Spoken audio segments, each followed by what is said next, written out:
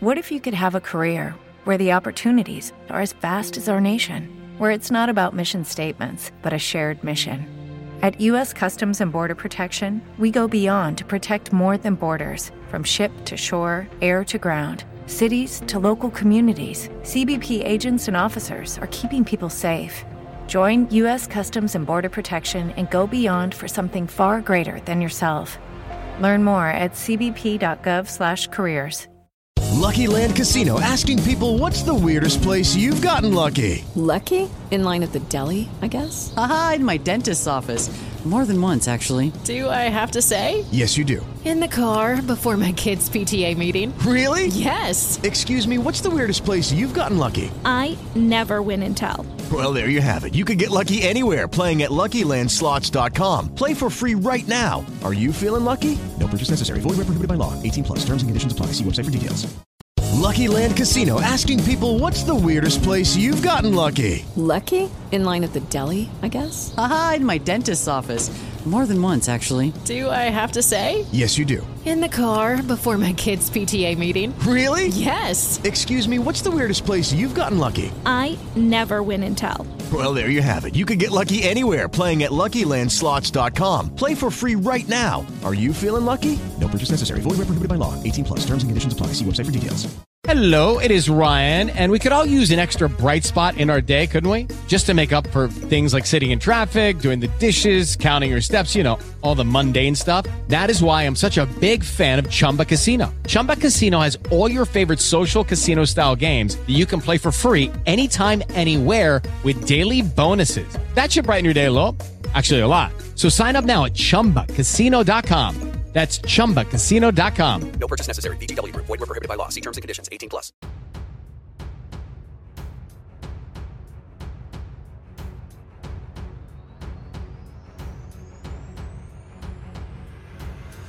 Welcome to the Marvel Alliance podcast, where we cover anything and everything to do with the Marvel Universe. From comics, TV, and movies, we'll go from the Mojoverse to Earth 616 to the Negative Zone to bring the Marvel Universe right to you. My name is the Uncanny Chris. I am the podcaster Mischief Trasnell. Alliance Assemble. Man, I'm excited today because this is one we talked about. We said on social media, we've talked about this episode even before we thought starting this podcast. So, I'm very excited. But how are you doing today? I'm doing good. Just got back from vacation a little bit ago. Had a little 4th of July get together. Obviously social distancing at that point. But, doing a little private little family cookout, just the wife and me, after we put the kids to bed, put some steaks on the grill, do our own little 4th of July and the 5th of July. But happy belated Canada Day to you, my friend. Yeah, thank you. Yeah, it sounded like you guys got to do a bit more down there. The most I had seen, I worked Canada Day, but I bike ride to work. It was quiet, except there were these people playing like horseshoe with water bottles. I don't know how the game works, but that's what they were doing. So they look like they're having a fun time. But so there wasn't much festivities, but me and the lady, we did go see the entire Dark Knight trilogy in the theaters. Luckily, how was that? It was good. We threw up the grandparents signal and said, "Hey, you want to watch the kids?" And it was great. It was for Batman Begins. There was 3 people in the theater, but then for Dark Knight and Dark Knight Rises, they were later because the way the theaters are working, there's only like one screening. You get one screening at this time, so we had the theater to ourselves for the last 2, and it was good. I hadn't seen it since 2009. The Dark Knight Rises, obviously a bit more recent, and I was glad to see Batman Begins because when I saw it, I was younger, but also I wasn't feeling the greatest. But as a kid, it's just I gotta see it because it's Batman. But I remember the theater experience being like I kind of felt sick the whole time, like I had an upset stomach. So I was like, I got to actually sit down and appreciate. So it was great. Those movies, that's my favorite kind of. I won't say it's the best trilogy because in my heart that's still Lord of the Rings, but it's probably my favorite trilogy because I just love what Nolan does with that world. And it was fun being back in the movie theaters. It was different because it feels like we are living in a movie, because before the movie plays, you get this like 2-minute pandemic video of like, this is how you sit, this is how you go to the bathroom, you know, stuff like that. So it felt strange, but it's good. So it's nice. I had my mask there and everything. They hand them out as well. So hopefully, you know, it's a little thing, but it was nice to just have that experience again. And I finally got my movie theater popcorn, which was good. There you go. But the double cross is, I think, because they're not doing refills here in Canada right now because the distancing whatnot, they double on the butter. So the butter soaked some of my shorts. It stained some of my shorts because it was so much butter. It dripped through the bag. It was disgusting. So I got my butter, but it was like kind of that be careful what you wish for sort of deal. So no, it was good. It was a fun way. That's awesome. Yeah. That's awesome. Yeah, a little bit of normalcy we'll take in a different way. So yeah, but yeah, we had a good week of shows on Geek Ultimate Alliance this week. Yeah, we did. And then this week we got a couple more. We got DC Fandom tomorrow. Obviously, you listen to us every Monday. You can catch us, Marvel Alliance, but DC tomorrow. Not DC Fandom, but DC Alliance. I'm sure they'll be talking about fandom because there's all a bunch of rumors. There's a bunch of who do you want to believe? Do you believe Reddit? Do you believe not? I don't know. That's always a tough situation. I'm sure they'll talk about it. There's Santana rumors going around, so that's crazy. And then this Wednesday, what is your retro coming up this week? The retro is we've got Chris Rimmer from DC Comic Squad cast talking about probably my favorite graphic novel of all time, Kingdom Come. So really? That's retro. That's exciting. I didn't know that was your favorite. Yeah, if I had to pick one that I could, it's just everything about it. I'm a Elseworlds sucker when it comes down to it. Yeah. But Alex Ross, Mark Waid, combine it with that just story and the Easter eggs on top of Easter eggs. I mean, that's one of my favorite Absolute editions I own. It's definitely, like I said, put a gun to my head at this point, it's basically my number one. That's my favorite. Yeah, that's your, like, if you're stuck on an island for the rest of your life, you're taking, you only get one, and then you take Kingdom. Yeah, that's, yeah. And people would be like, well, that's just 4 issues. I said, I know, but it's amazing. Mm-hmm. Do you have one for Marvel like that? Because I'm trying to think. My Marvel one is like kind of all over, but like I kind of lean towards something X-Men or even Daredevil Born Again, because that's one that I've read many times, and it's just like rich with characters. But then my DC one's Long Halloween. That one I read kind of twice a year. That's my Kingdom Come of, like, if I have to go on an island with one, that's the one I'm bringing with me. Yeah, since I'm a huge X-Men fan, and this show being what it is today, my go-to for X-Men I always love rereading is Fatal Attractions. Oh, okay, yeah, that's a good one. Yeah, I think for me with X-Men, like, it sounds like cliche, but it is obviously, like, Dark Phoenix is very good. It's just so good. But Age of Apocalypse as well, because that kind of has that almost Elseworlds tale. Like, it is eventually it resets, but just the fun kind of differences they do with that. And Magneto is just maybe the most badass he's ever been in all of comics when he takes on Apocalypse. So for X-Men, I think Age of Apocalypse is, again, two kind of cliche answers, like, oh, those are classics, but it's kind of like Kingdom Come. There's a reason they're classic, because they're so good, Oh yeah. Age of Apocalypse was a good one for X-Men. Yeah, I mean, I think with Marvel, like I said, it's Fatal Attractions and followed by Age of Apocalypse. But Spider-Man, there's tons of different choices. I got Daredevil, tons of different choices. I mean, I like it all. Oh yeah. Mostly at that point. We're pretty lucky. Same thing in the world. We still got tons of like great comic books happening right now. So.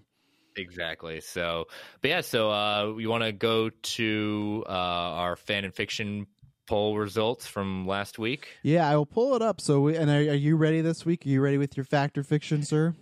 Yep.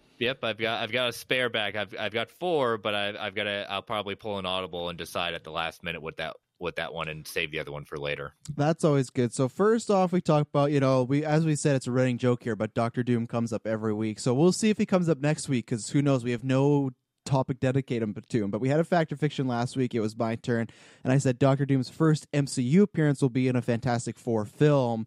67% went fact, 33% went fiction. I think we both went fact. You're more strong on me, but I think I was kind of on the line, because I still think there's a chance he could do a Thanos and just have a cameo at some end credit scene. But fans are kind of going with you on that one. And then what was the other one? Michael Keaton will appear in one more MCU film. That's, again, 67% fact, and then 33% fiction. It was closer when the poll first came out, but then overnight it seemed like it went more of the fact side. But I still, I guess maybe people, I wonder if we ran that poll after he got confirmed for Batman, if that was true. If he gets confirmed, I wonder if how that poll would shake out. So yeah, we had Tony at WaltGator93 say that his opinion will be he will be in Spider-Man 3 somehow on Spidey's side, or he will make a surprise third act appearance. Yeah, I saw him tweet that. That's tough, because it's funny. Obviously, lots of scoopers are saying this probably won't happen, but the original filming date for Spider-Man 3 was starting this September, which, let's say if it did happen, that's 2 months away, and I find it strange that we haven't heard any other casting. Like, at this point, if we were about to film in September, so that's why I kind of agree with people that we probably aren't filming in September because of the world situation. But if we were, I think I need to wait and hear who the main villain is and what the plot is, because we've heard tons of rumors of it might be Kraven. We've heard rumors that it might be a Spider-Man on the Run movie. I don't know. So once I hear kind of the villains in the plot, because if it's him on the run, I wouldn't see Michael Keaton appearing. But if it's him in New York, I guess you never know. But also, again, we would have seen it coming up this October. We won't now. What happens to him after Morbius? It looks like, because people have made that conclusion of the prison suit he's in seems like the same prison suit he was in Homecoming.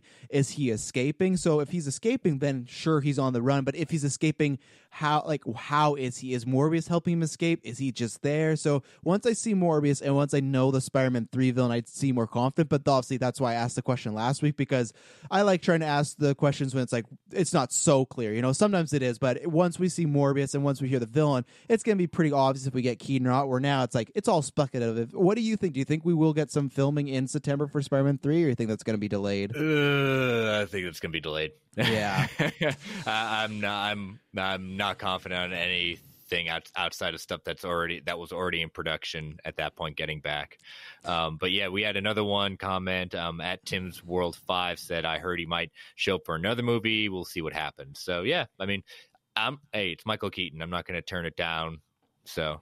Oh yeah, he's having since Birdman, he's having a career renaissance, and that was 2015. So he's at a 5-year streak of just doing a great job. And before I throw these other fact or fictions, because you and I went down a rabbit hole, or we chased a squirrel, like you guys say on SC, I forgot to plug on Thursday. Star Wars Alliance is back. Yeah, we went off completely. We went into the negative. You're going to hear it from Nathan and Katie.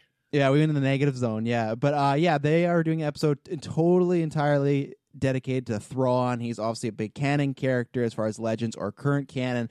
Taylor from Geek First, our very own, is guesting on there because he has talked about Thrawn since day one, and it's always like, I understand him, but it's good, like, he won't be talking French anymore because he has 2 other people that are just like canon junkies, so that'll be good. And then Friday, check out this week's episode, Superhero Discussions, because they just started season 2 of the Superman animated series, so I would say perfect time to go listen to that, and then you can jump on for season 2, episodes 4 to 6. So that's what we're going on the rest of the week. And then the last fact or fiction we had was Robert Downey will appear in the MCU in the next 10 years. 71% for fact and 29% fiction. That was a big majority, but I honestly still thought it would be a little bit higher because I feel like everybody that answered it through tweets were kind of the same thing. It's either going to be Black Widow or somewhere else. I just feel like it's a foregone conclusion with it being so big and there's what ifs and whatnot. But so that was a fact. Everyone was kind of agreeing with us.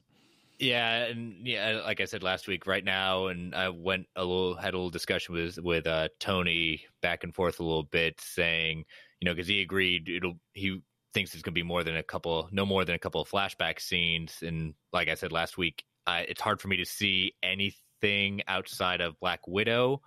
However, I'm not the writers; it makes it very hard. I just don't want it chewed in. I want it to be done well, but I also want that character to have a little bit of a break.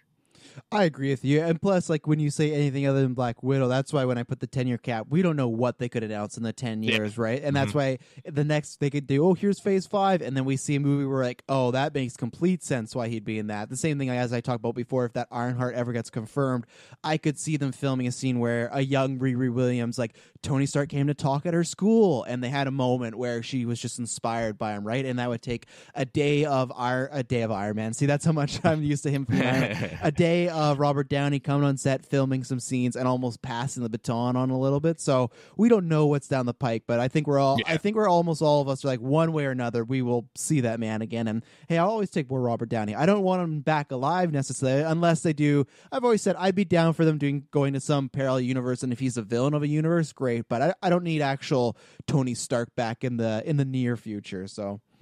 Yeah, I agree. So so good feedback. Good on that one. Do we have any listener questions this week before we head into some quick bites of news? Well, we have just some facts or just some statements from last week. So one, I have somebody here. Let me just find out their name so I can shout them out. And this is why you can go, as usual, the plugs. We're all over as far as podcatchers, so you can go SoundCloud, or not SoundCloud, sorry, Spotify, iTunes, everywhere you want to go. We should be there. If not, just let us know. And then we're also on YouTube. There's no video version as of right now, but it's just on there. I know some people have YouTube Red, so that's where they listen. They get it ad-free. So that's where, as a reminder, you can go over there. The episodes drop the same day as the episodes on the audio feed. But Daniel Scott, who's a subscriber over there, said his suggestion for who should direct Fantastic Four is Guillermo del Toro, which I thought was a very interesting pick. Daniel Scott, I think that would never happen just because I think Del Toro would want too much creative freedom, and I think he would want to take it on a really weird path. But in some world where Fantastic Four was still Fox, and if they announced, hey,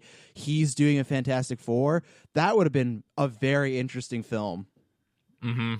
Yeah, like, no, he is a very he's an auteur in a sense of like you said, he wants to have as much creative freedom as possible, and I'd say give it to him. Mm-hmm. But Marvel will never do that, especially when they're trying to get the first family of Marvel back into the universe at that point. That might be a bridge too far that they're willing to cross at this point.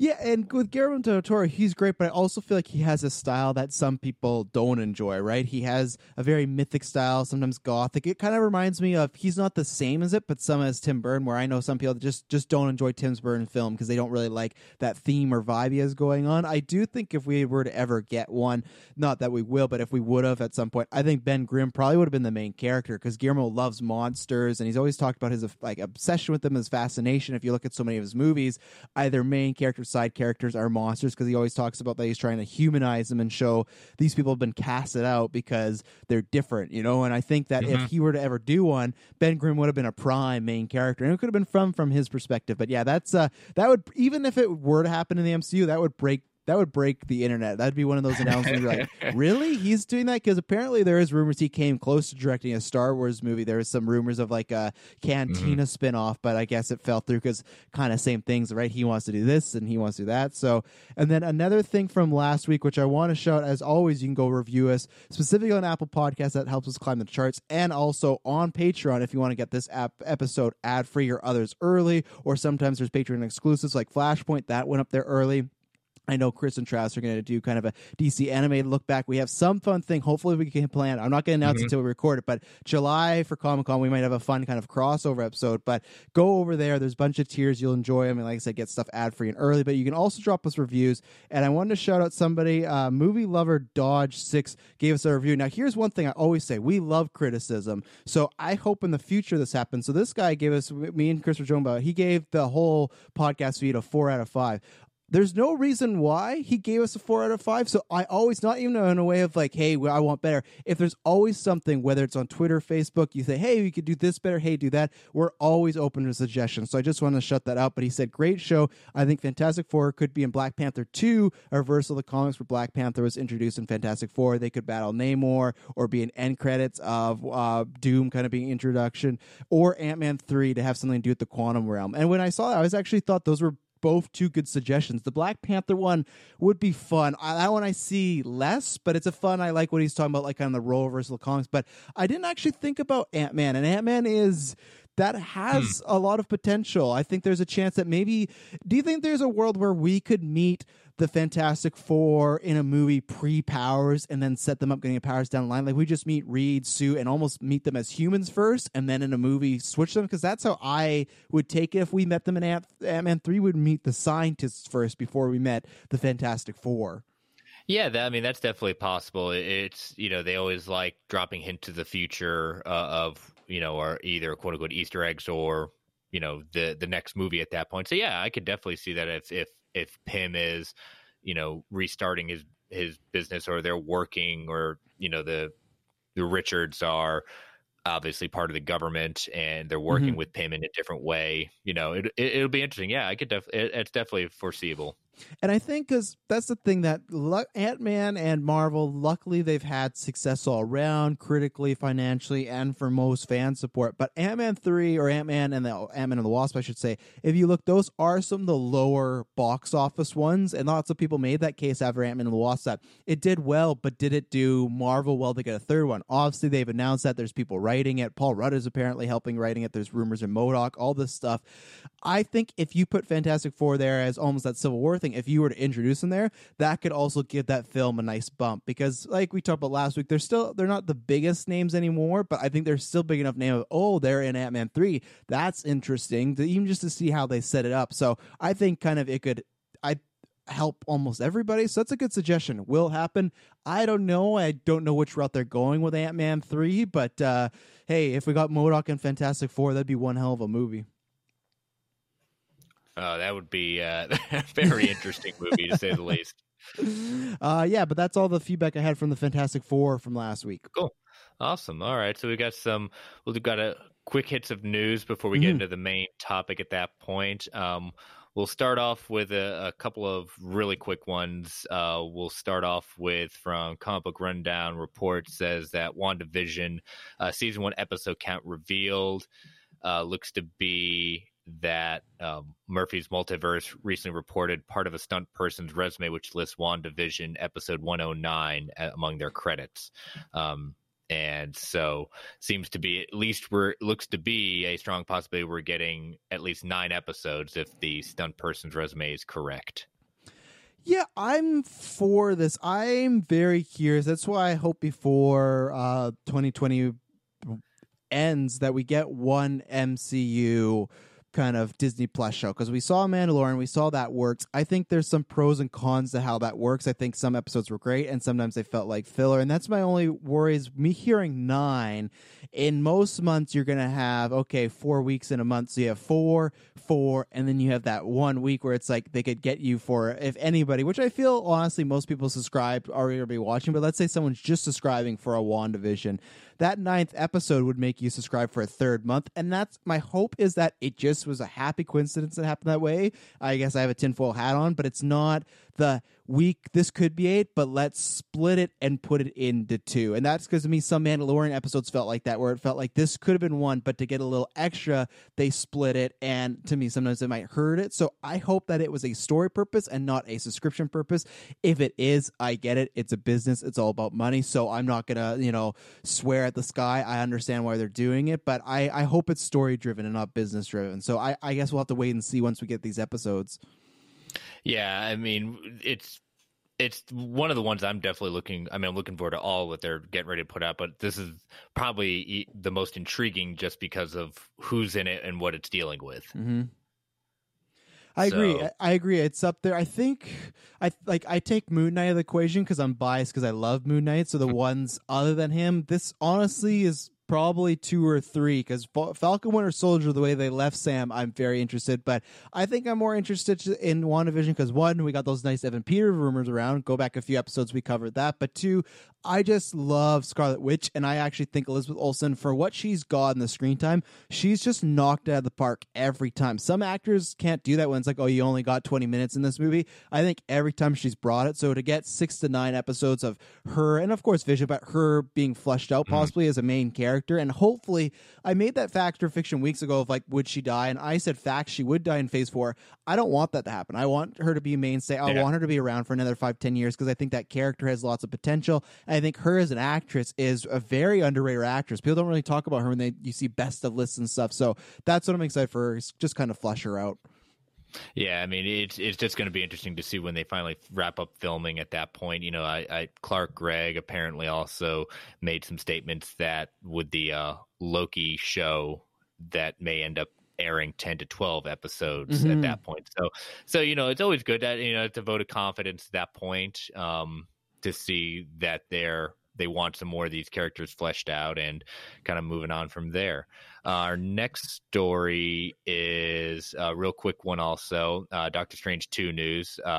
Ejiofor, I wish I could pronounce his first name. Chiwetel Ejiofor. Chiwetel Ejiofor. Ejiofor. I can always pronounce the last name. Yeah. But outstanding actor. I love pretty much everything he's in. I thought, he was great casting for Baron Mordo, and I can't wait to see more of him, and that's what it sounds like we're getting. Is he has confirmed that he will be in Doctor Strange 2. He is talking to, looks like, who was he talking to? A person with a microphone that had a website. A person with a microphone, yeah, exactly. Screen Rant. Screen Rant had a chance to definitely much bigger microphones than we have at Screen Rant at that point. But he was talking with Screen Rant about promoting his role for Netflix's The Old Guard, saying, "We're hoping to start pretty soon is what I can tell you. So, as soon as possible, we're really excited to get going and get cracking with it. I can't wait." Again, the way they left his character at the end of it, we knew he was hopefully going to come back. I just think with the back and forth of what Doctor Strange 2 has been and becoming, I think a lot of us were kind of unsure about where does he fit into this, or is he going to be in the background a lot more? Yeah, so of course, hey, I'll give a shout to Greg just because he loves this movie and he talks about it all the time. But it is a similar trajectory to Green Lantern, where my problem with Sinestro in that movie, I have a lot of problems with that movie. I know we're in this revisionist history where apparently Green Lantern is a fun movie. No, that still hurts my eyes. And one of my problems was Sinestro. I hated this turn of, has some minor quibbles, but then near the end, he's just a full-on villain. I think it was done a little bit better in Doctor Strange, but I think his story suffered a little bit. I think he took the back burner or the side burner a little too much, and it did feel a little bit at the end of a little unwarranted, that end credit scene of him just becoming almost fully evil, taking this guy's powers, making him not be able to walk again. So I do want more fleshing out, but I also think that there's a chance that he may be a villain in this movie, kind of pulling the strings, and then in the third movie, he is the big bad. It's him the whole time. I could be wrong, but it's just a suspicion I get that, because we've heard rumors of, not Scarlet Witch is confirmed, but we've heard rumors of Nightmare and some other characters, so it just feels like it's filling up really quickly. So I think he will more be like a Saruman to a Sauron, in a way where Saruman was around, he's doing lots of things, but he doesn't get a big send-off in Lord of the Rings. But I think that would be different in this, where he's pulling the strings, and then maybe at that end of the movie, Doctor Strange finds out, it was Mordo, and that kind of sets up the third one. That's my opinion. I could be wrong. Obviously, this film's gone through lots of changes, so those rumors could be outdated as well. But I want his character around more, so to me, it can kind of have a better showing than Doctor Strange, which I like him in. I don't know, no problem with performance for me, at least. Yeah, he's just a lot of actors, he's just one of those that he gets on screen, he just brings some gravitas, either his speaking, his carrying. I just enjoy seeing him. But being Baron, I agree with you, Baron Mordo could have been a little bit more fleshed out, but with all origin stories, things are going to get left behind or not as fleshed out. But he is one of Doctor Strange's big bads, so I would love to see him really get to stretch his villain muscles now that we know he's turned villain. Hello, ladies and gentlemen. Chris and I hope you're enjoying another edition of the Marvel Alliance podcast. We're about to throw some ads right now. These ads help build the channel. They help support every single show here on the feed. The thing is, who we're partnered with, we don't get to select the ads, and we don't get to select the volume of the ads, unfortunately. So we're giving you this warning to adjust your headsets, turn down that volume so you can listen to all these ads and support the Geek Ultimate Alliance. I'm going to give you a countdown. You're going to hear some ads, and then you're going to go right back into the episode. 3, 2, 1. Lucky Land Casino, asking people, what's the weirdest place you've gotten lucky? Lucky? In line at the deli, I guess? Aha, in my dentist's office. More than once, actually. Do I have to say? Yes, you do. In the car before my kids' PTA meeting. Really? Yes. Excuse me, what's the weirdest place you've gotten lucky? I never win and tell. Well, there you have it. You can get lucky anywhere, playing at LuckyLandSlots.com. Play for free right now. Are you feeling lucky? No purchase necessary. Void where prohibited by law. 18+. Terms and conditions apply. See website for details. Judy was boring. Hello. Then Judy discovered ChumbaCasino.com. It's my little escape. Now Judy's the life of the party. Oh, baby, mama's bringing home the bacon. Whoa, take it easy, Judy. The Chumba life is for everybody. So go to ChumbaCasino.com and play over 100 casino-style games. Join today and play for free for your chance to redeem some serious prizes. ChumbaCasino.com. No purchase necessary. Void where prohibited by law. 18+. Terms and conditions apply. See website for details. And our last one today, is looking at Anthony Mackie, also coming from a comic book report, CBR, and Anthony Mackie calls out Marvel for racial inequity behind the camera. He spoke with Variety. They're doing a series called Actors on Actors. Recent one that I thought was really cool. As it says, Actors on Actors, and recent one I saw was Patrick Stewart talking with Henry Cavill, which was kind of fun. Mm-hmm. But he had made the statement saying, it really bothered me that I've done 7 Marvel movies where every producer, director, stunt person, costume designer, every PA, every single person has been white. He pointed out saying that we've only had one black producer, and his name was Nate Moore. He produced Black Panther. And then when you do Black Panther, you have a black director, producer, you have black costume designers, stunt coordinators, choreographers. And I'm like, that's more racist than anything else, because if you can only hire black people to do a black movie, are you saying they're not good enough when you have a mostly white cast? Personally, he brings out a very excellent point, and this is something that Marvel also has had to deal with, whether it becomes to race, gender. We know a lot of behind the scenes work of just preventing, certain characters from getting on screen at that point. Yeah. Those people are no longer involved.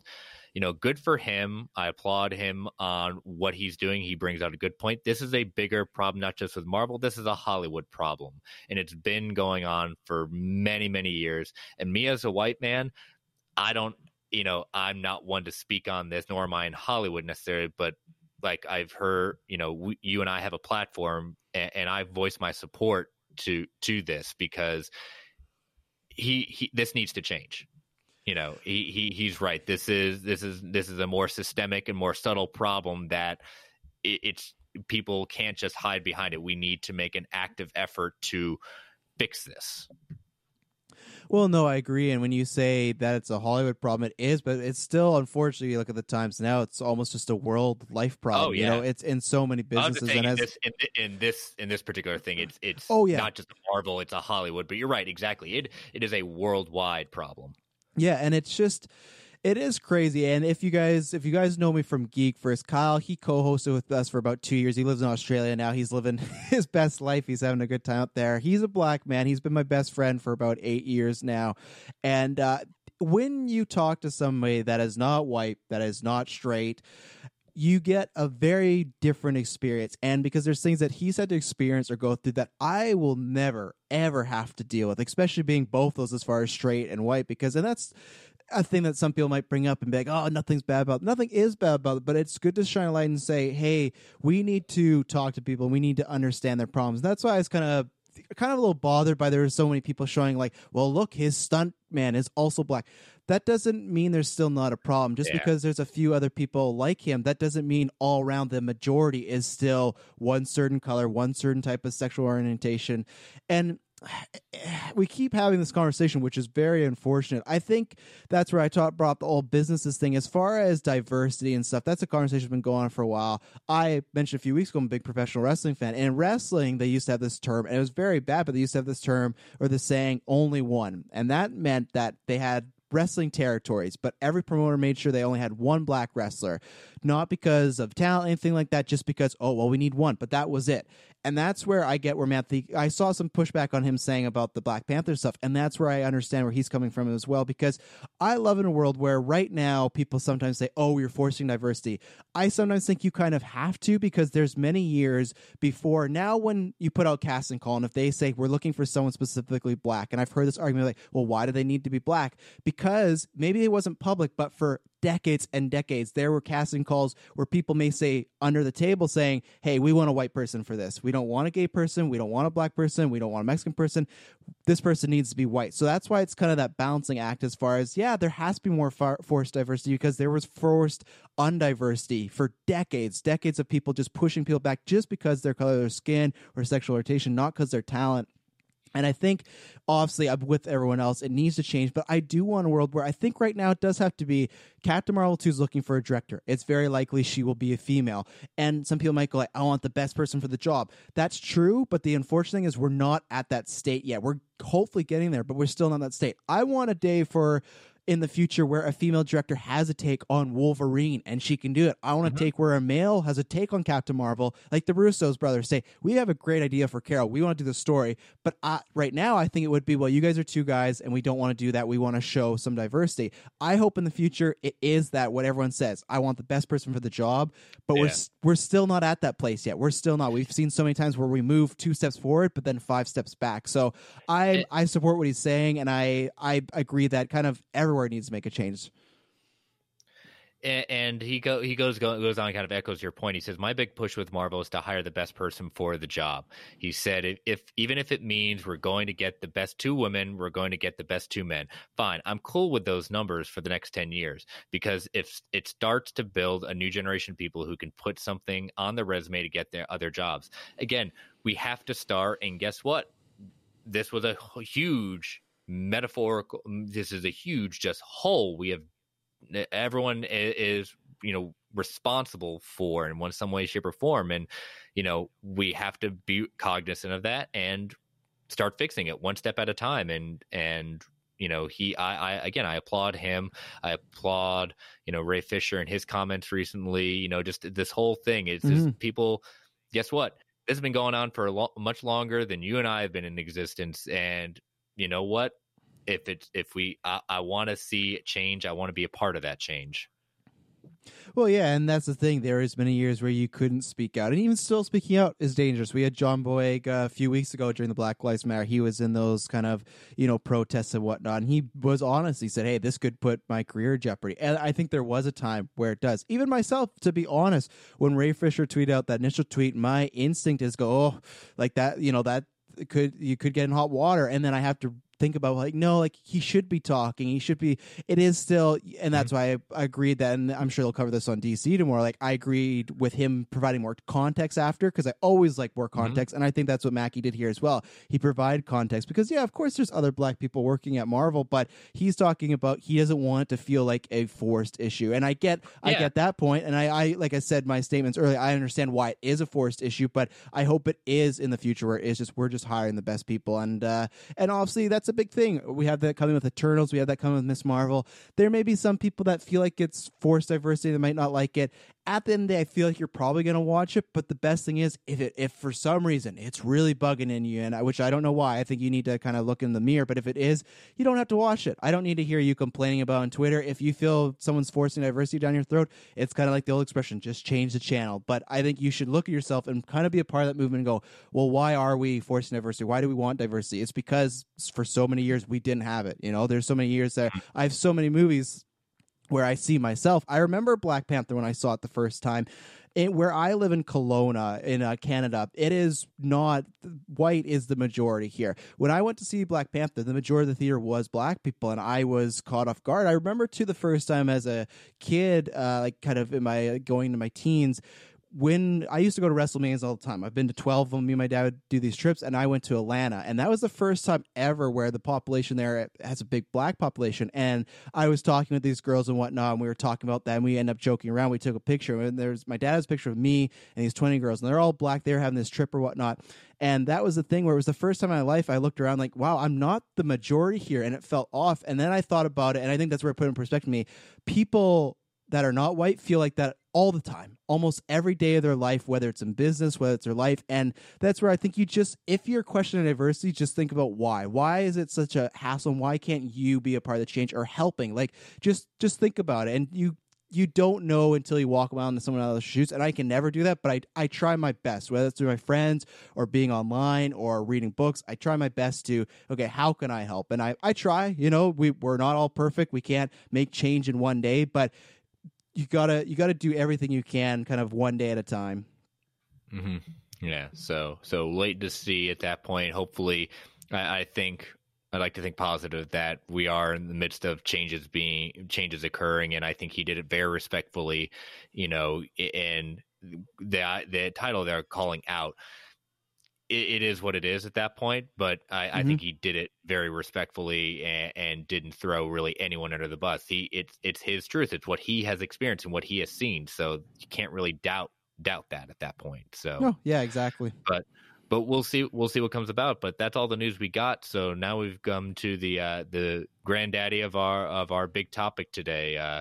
As you said, as we open the show, this is one that was on our list of kind of topics we want to look at. So we're going to spend pretty much majority of the time looking at bringing the X-Men into the MCU proper. So a lot of different ideas. We have kind of created some kind of guiding questions at that point. We put out the shout out on Twitter for you all to kind of give us your fan theories of different topics. So, I'm excited.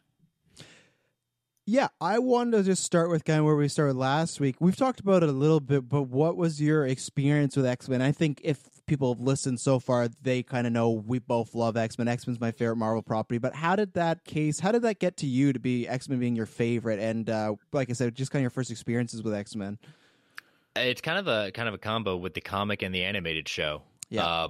Just something about what the X-Men represented in the sense of, when Stan Lee created it and brought them forward, in the civil rights movement, there was a metaphor for the civil rights movement. Well, the X-Men are so many different metaphors of just being different. It's in general how you feel. When do you feel like the outsider? What do you do? And looking at the power within you at that point. Them physical mutant powers, but the power within you to overcome that and fight against those who want to put you down. I mean, I just love the message X-Men has always represented, and it's been one of my all time favorite Marvel characters, the X-Men teams.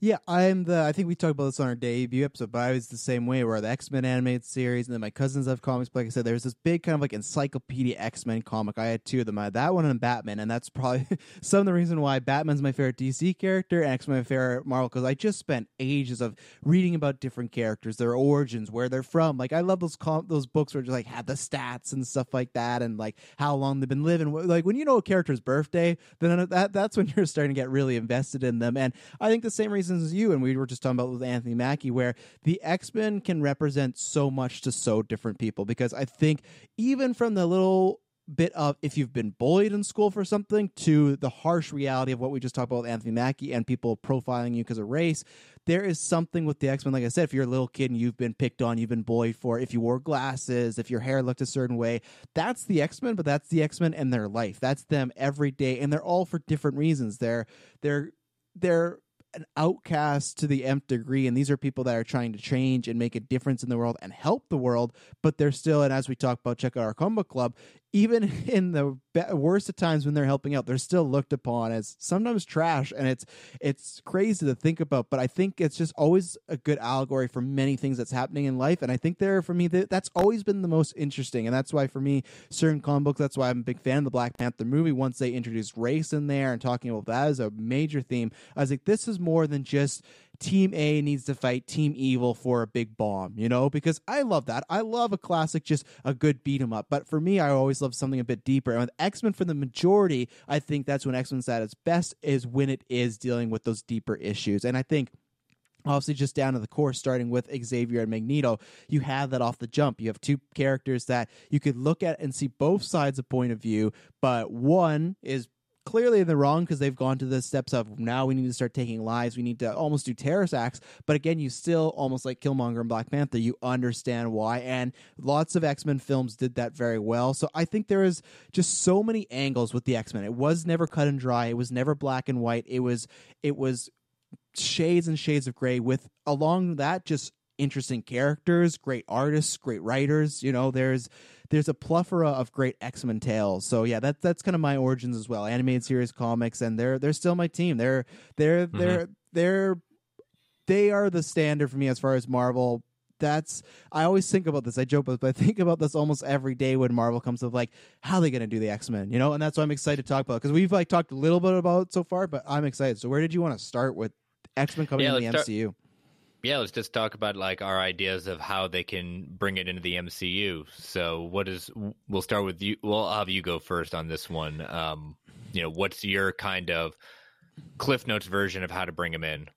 So this is tough because there is so many ways. People have brought up parallel universes. People have brought up the whole, they've been around the whole time, which you could almost do, which I'm sure we'll talk about a little bit today and more in the future. Is House of X is almost like this cult kind of hidden away sort of idea.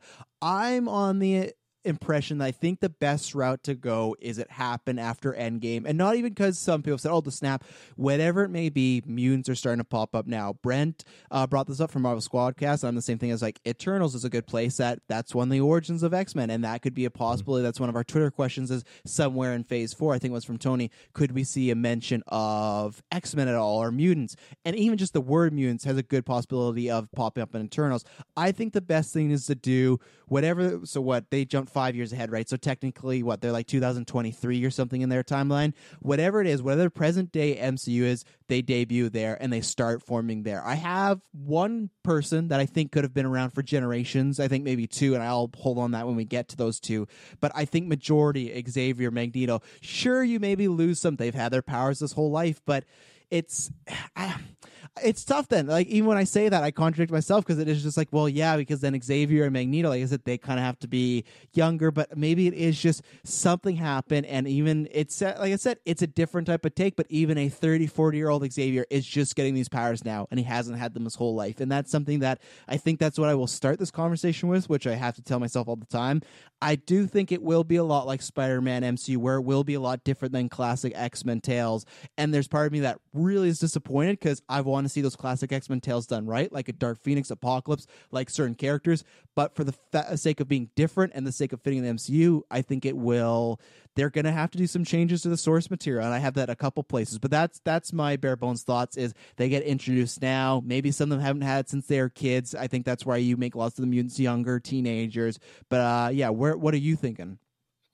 Yeah, I mean, kind of along those lines of, I've always thought, the snap can, ignite something at that point. I love the way they did it in the Ultimate line with its government experiment at that point, which I could definitely see as our, we've seen what the government in the MCU does, and it's typical of any government at that point, a response to, the Avengers and those with powers at that point, and so maybe, something with Wanda and WandaVision ignites it at that point too. I think some sort of combo with the snap, the government, and maybe Wanda, at the very least, this combo of the snap and the government experiment, I could definitely see, when we come down to Xavier and Magneto, these are characters that, like you said, we love their origin stories. We love it from the comics. However, it's going to be very difficult to have a Holocaust survivor, in this society at that point. It's just they've almost aged out of that storyline. So they almost have to create still have Charles, still have, Magneto, but they kind of have to, I mean, if we want to hold on to the genocide storyline of him, unfortunately, there are plenty to choose from, and we can change what that is at that point. And Xavier, like you said, I think that's a great idea, that, something happens where his powers lay dormant, and then, has it at that point. He really started, his whole delving into his mutant idea. I mean, he was a mutant since birth. However, his whole, in college at that point, writing papers, looking at the whole idea of mutants. So those two characters in general have to change to be a little more updated for what it is, just because it will look ridiculous if you kind of hold on to that. I agree with you, and it's almost something they could lift from the Deadpool movie is, how do they get Deadpool's power? They say, oh, well, everyone has a mutant gene. It just might be a little harder to get out of you, And that could be the way that this is dormant in these characters, but these characters that become stronger have that. So has there been any, for you, entertaining possibility of there's been a parallel universe of X-Men, or them being around the whole time? Because the parallel universe, I think, creates problems. And for me, I'm with a lot of people. I don't like that they've been around the whole time, because I know they're mutants. I know there could be problems, but we haven't seen the world deject them. So the fact that Endgame happened and they didn't appear at all, I would always question of, like, I don't know, and this is where this is an off-topic thing, but I'd love to get your thoughts on this. That's my almost theory of too why I'm on the side of Cap didn't time travel back in time. He went to a parallel universe because I don't think my Captain America would let like JFK get assassinated, Martin Luther King get assassinated. I don't think he would let 9/11 happen. I think he's living in a parallel universe somewhere where his universe is like a fucking utopia, and then he comes back to our universe and it's like, oh, like it's still where I'm from, but it's home, but my place is a lot better. So that's my whole thing. Like, I don't see the X-Men just sitting around while the world could possibly be ended by this tyrant, but that's just me.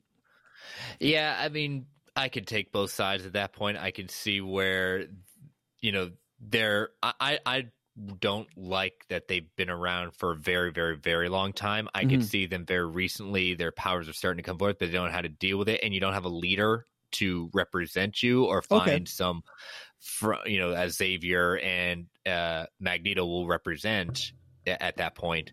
But I don't want to get into the whole time travel debate. That's a rabbit hole we can go down for another day.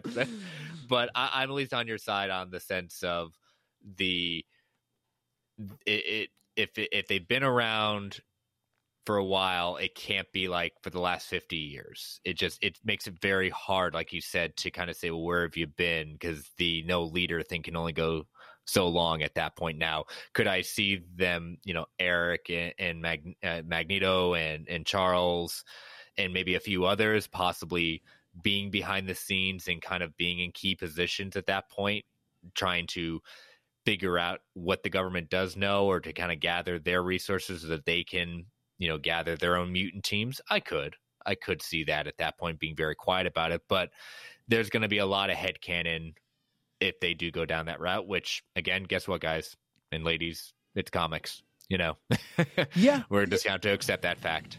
Yeah, it is, and that's where it's tough, right? Because it's almost like the prequel thing I've talked about at times, where if you do that, then there is a lot of holes where you could be like, well, if that happened there, why didn't that happen? Or, you know, oh, this already happened. So I am in the camp, like I said, I hope it is just starting out. I want to ask you, is there any specific runs or comics you think that they're going to maybe use as inspiration? We've kind of seen with like Ultimate Spider-Man being a kind of what Tom Holland's Spider-Man is. We've seen shades of Ultimate already with the Avengers.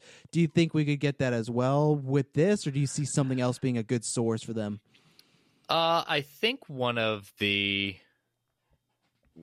ones, and I'm a huge fan of it, is kind of Grant Morrison's beginning arc of in New X-Men. You know, it's called E is for Extinction.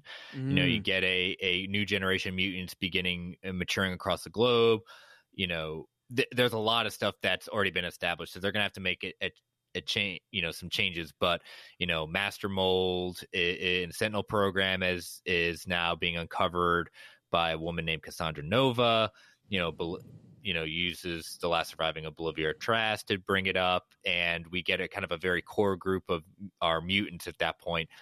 You know, trying to, you know, not only put this down, but finding out what Cassandra's true motives are, and it brings, you know, the idea of the nation of Genosha into this. So, I mean, there's a lot of stuff that has not been, but it kind of gives a template for what we could bring in as our kind of first story arc. It will have to be very loosely based on it, just because, again, there is a lot of stuff that's already been in play with this universe in the comics at that point, but I think it's a good jumping off point. Yeah, I could agree with that. It's tough because there's so many places to pull. I know people want this, but I would say the animated 90s X-Men is not a place they're going to pull from. I think maybe certain designs and costumes and whatnot, and that vibe they definitely should, as far as they really adapt those stories well. But for me, it's tough. I feel like we're going to get a mixture of a lot of stuff. I feel like we get a little 90s.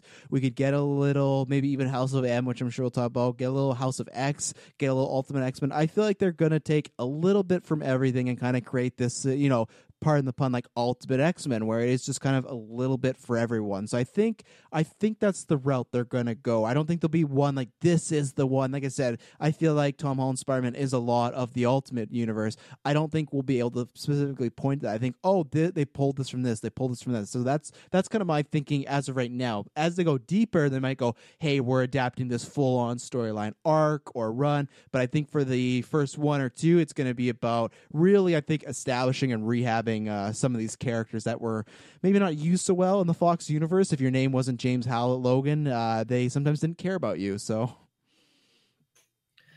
yeah, it's yeah, we'll kind of talk about that. I don't want to reveal some of my other stuff at that point, but yeah, I mean, you could go a different kind of, Claremont's opening run with Deadly Genesis, but again, there's got to be a ground floor for this. So I think they may take a couple of story arcs from a little bit pieces here or there. Yeah. But I think it's the next movies will get some of these big stories that we would want to see and bring in at that point. So the first movie, again, pick a little bit from here, pick a little bit from column A, column B, column C, and then we'll get our bigger storylines, because now you finally established them in the universe. Now you can start really playing with a lot of these cool story arcs.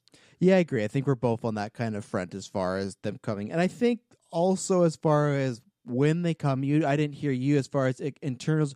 Do you have an idea of, like, obviously there's going to be a phase 5 and we've kind of only known that, okay, Black Panther, Captain Marvel are maybe the kickoff of that, their sequels, but do you have any idea where they may start trickling in, or do you think those are still movies so far down the line that they're not even in that trickle in point? I could see them start making some hints in phase 5, but I'd still stick by my thing. At the earliest, we'll see them as phase 6. Wow, still 2 more phases. Okay, fair enough. I think if anything, we might get some hints in phase 5, but I think you could end phase 4 with a solid hint. Phase 4, because that would that would get everyone's juices flowing of, like, the last movie, whatever the big, huge movie or a huge crossover is, just an end credit of something, anything showing, like, a mutant or mention of mutant. Again, I agree with Brent that you could get something in Eternals, but I don't think that will be the big, like, oh, they're coming. I think that will be the, like, oh, my God, like, they used the word, like, remember in Winter Soldier when they said Stephen Strange? Every comic book fan leaned over, like, that's Stephen Strange, and my mom was like, what the fuck are you talking about? Like, I'll tell you after the movie. But, like, that's what I think you could get when the word mutants is, like, just a mention that everyone else would miss, where at the end of phase 4, I think you'd get that obvious, like, oh, something is happening. And even the mainstream people would go like, oh, does that mean X-Men? And hopefully it would mean X-Men. Yeah, I would love it to be in phase 5. I just think since we haven't even started phase 4 yet, it's hard for me to kind of see exactly where they could do it. So yeah, sure, phase 5, phase 6. We need a little bit more seeing how this 4th phase is going to go before I can really feel confident, because I'm just throwing darts at a dartboard at this point. That's why I kind of push mine off till 6 at that point, till we get really knee deep into X-Men at that point. But yeah, hey, I'm not going to turn it down if it's early. Hello, ladies and gentlemen. Chris and I hope you're enjoying another edition of the Marvel Alliance podcast. We're about to throw some ads right now. These ads help build the channel. They help support every single show here on the feed. The thing is, who we're partnered with, we don't get to select the ads, and we don't get to select the volume of the ads, unfortunately. So we're giving you this warning to adjust your headsets, turn down that volume so you can listen to all these ads and support the Geek Ultimate Alliance. I'm going to give you a countdown. You're going to hear some ads, and then you're going to go right back into the episode. 3, 2, 1. Hello, it is Ryan, and I was on a flight the other day playing one of my favorite social spin slot games on ChumbaCasino.com. I looked over at the person sitting next to me, and you know what they were doing?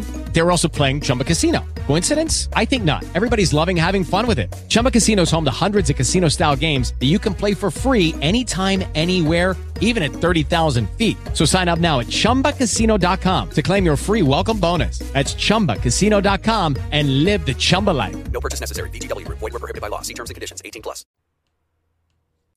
Yeah, so where do you want to go to next? Let's look at kind of a big favorite is, who do we want on our first team? So since I had you go first, I'll start on this one. Perfect. This is always fun, and I kind of went back and forth a number of times. One character I'm not doing in my first team, because I like the character as we bring in X-Men more and more down the line. There's no Wolverine on my team. Wolverine is one of my favorite characters on the X-Men, but I think him being on there at the start, being how popular Hugh Jackman and brought so much to that role, I think not having him there allows some of the other characters, and a lot of complaints that people say that other characters kind of got outshined by him in so many ways. That's fine. it is just the way it is. But my team, I mean, I have my Professor X, but he doesn't count towards mine at that point. You got to have our leader, Professor X. But our main team is going to be Cyclops, Jean Grey, Nightcrawler, Storm, Jubilee, Warpath, and Darwin. Ooh, Darwin, there's a pick there. I wasn't expecting that.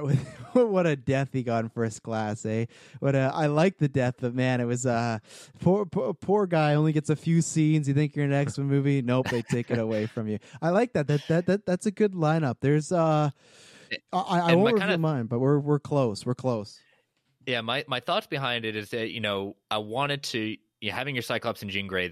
Those are my necessities at that point, and I believe I really want to see whoever portrays Cyclops to kind of bring him out to be the leader that he's meant to be. Always a little bit of chip on his shoulder, but that's why I don't want Wolverine right now. I want Cyclops to really shine in this movie with Jean. But with the other characters, Nightcrawler coming from overseas, same with Storm, Jubilee, being of Asian descent, Warpath, he's the brother of Thunderbird. I didn't do Thunderbird because I've grown to really, I know Thunderbird died, spoiler alert, in the comics at that point really early on, but Warpath has been around and I've enjoyed really reading his character and what his power set is. And then that's why another reason why I didn't want Wolverine. I have a kind of a brute strength power guy on this bad team. Boy kind of too. Yeah, at that point. And Darwin, man, I mean, you're right. In First Class, didn't do, but what I really loved was this arc, Deadly Genesis, that was brought in with Brubaker, and how much that character got brought back into the forefront, and how I just love his power set and how cool that character is at that point. So, but yeah, that's kind of my team. I wanted an eclectic group, but a group that could be, in theory, okay, I could see this. I didn't have a Beast, didn't have an Iceman, didn't have an Angel. I didn't want to just do the first group again. I wanted to be just a little bit different. So I took a little bit of our first group with a little bit from our next group coming in. Okay, so yeah, this is we have a similar team again with Marvel. We're pretty unpacked on some things. So I have Scott and Jean, of course. They're kind of, we've talked about them before. Either it's a two-hander, either Scott's our main character, Jean's our main character. Either one I think works. I think Scott is kind of that next Captain America-like character. He could be that leader. He could be the heart of a team. He could be who does everyone turn to when they don't know what to do. It's Scott Summers. So I think he needs that treatment. Which I think I'm going to, after we're done these teams, I think we should have a conversation about Wolverine because he's kind of like the elephant in the room, and I want to talk about when and where he could come up. But Wolverine is my favorite, but Scott is somebody that always kind of gets like the shit end of the stick lately in these past kind of few decades because it has just been kind of the Wolverine show. So I think the same way if some people go, could you really do it Captain America? Could you have those morals and that smiling guy and everything like that? The MCU may work, and I trust them. And that's one of the things where I want to, sometimes I think I sound negative as far as them being too different. That's the thing where I know there's going to be some difference and some changes that I maybe don't like with this X-Men MCU. But the reason I am excited is because I think things like that, the things that Fox really got wrong, MCU will take care and kind of nurture it, whether it is just the actual just continuity, just to start off with, just the point A and point B makes sense. But characters like Scott Summers, who is a vital part of X-Men, who was just, I don't know, just a plot device almost sometimes in those X-Men movies. He was just there to be Jean's boyfriend, and that's what it felt like, which is a kind of a big disgrace to that character, who was an original leader of that character. But Wolverine, because he's badass and he has claws and he sells a lot of shirts, well, let's give it to him. So Scott and Jean, those are my two. Storm, I know Storm's been done a lot, but I think she's just a classic character lots of people know. And I also think there's a high chance that Black Panther 2, they're going to pull a Dark Knight and he's going to lose his love interest. And I know it might be a little cliche of like, do we set them up that quickly? But I think if you're setting up crossovers and whatnot, her and T'Challa possibly becoming a couple, getting married, I think that is a storyline we legitimately could see down the line. And I think that sets up great potential as far as crossover. So I think Nakia has Rachel Dawes potential as far as she might be in a building one time and it might not go her way. So I got kind of those three going on. This may be a controversial one, but we'll see, and I'll throw it out to you. Maybe we'll talk about villains. I have Magneto on the team. I think Patrick Stewart. Fuck Patrick Stewart. It's like the Robert Downey thing. I think Xavier will be kind of the same thing, the leader as far as giving them directions. But I think Magneto could actually be on this team, and they would start with the Descent. I think there's a good chance that Magneto could be benched for a while and not be in these movies at all. But I think if he is to start, he would be with the team, and we could see that growing apart and then him leaving, not him being the first film, which is a little spoiler for one of my answers later on. But I see him being there, and then we talked about diversity and whatnot. I do think this Magneto will be black. I think people put that forward. I think Eve Xavier could be too. You could be doing... Literally, it's been on record that Xavier and Magneto are allegories for Malcolm X and Martin Luther King. That's been talked about, widely known. So it's almost a full circle moment if that happens. Like we talked about, the Holocaust thing doesn't really work. I don't like the two suggestions of he was in the Holocaust and then time travel, or he can age slowly now, which is like, okay, that's a little strange. Like, now we're just trying to make things up with, like you said, unfortunately, there's tons of situations where you could change it. I do think Magneto will be a black character. I think he will. My idea is him and Xavier are in their mid to late 40s, and the rest of these people are in their mid to late 20s, maybe even early 30s. And then the rest of these people that I'm about to list off right here, Warpath, I have the same thing as you, Bobby Drake and Jubilee. Same thing of adding great characters, but also some diversity, but also characters that... Bobby Drake was in the first 3 X-Men, but he was not a mainstay. I think there's a couple characters which we'll talk about that I think Marvel will avoid, like a Nightcrawler, which I know I feel like they might avoid because they might want to... He was in 4 X-Men. They might want to go, we want to take our own version, where Bobby Drake was not Iceman that much in those movies. I think with CGI and their budget, he could, like the comics, just be Iceman the entire time. So that's where I think they could look at Bobby Drake and go, he's a character that is homosexual now. He is not, we have the budget to make him different. We could take that character and really change him up. Jubilee, she was in a few X-Men for a cup of coffee, so same thing. And same thing as Warpath. Both of them have diversity, but also characters that they could take and mold, and you're not going to think of an actor or a storyline right away and jump to it. So that was my team of Scott, Jean, Storm, Magneto, Warpath, Bobby Drake, and Jubilee. And like I said, Magneto, maybe that's the reason I usually had the idea of 6, but the reason there's 7 is because Magneto's there, but he has the asterisk of a ticking time bomb of, like, he's going to leave either at the end of this movie or at any movie. It is similar to First Class, but I would not have him leave in the first movie. That was always my complaint in First Class, that I think they could have got a few more movies as far as building that tension. I think Magneto, you could even wait to the sequel or even the third one for him to be like, you know what, I'm done with this and I'm going to go somewhere else. And we've met enough mutants for me to create my own Brotherhood. So that's my team. I like your ideas of, I mean, that is a nice little turn, putting Magneto on the team. I mean, now, in our Hickman run, he is, all mutants are pretty much united at that point. So there is precedent. We had First Class where he was kind of on the team per se until he, wanted to go down a path of no return at that point. And I think you can do that. But I think, I really do like those, which you've assembled your team. It makes a lot of sense for what you kind of wanted at that point. We forgot real quick to give some of our little listener feedback from the first question of how to bring them up at that point. I know a couple of ones we mentioned, Walt Gator and Brent. There was one. Okay, yeah. Tony had another one. He's saying after Doctor Strange 2, Wanda will utter something that will make the existence of mutants a thing. She will also learn about them from WandaVision. I know our friend Greg is also a promoter of that idea as well. Some of our...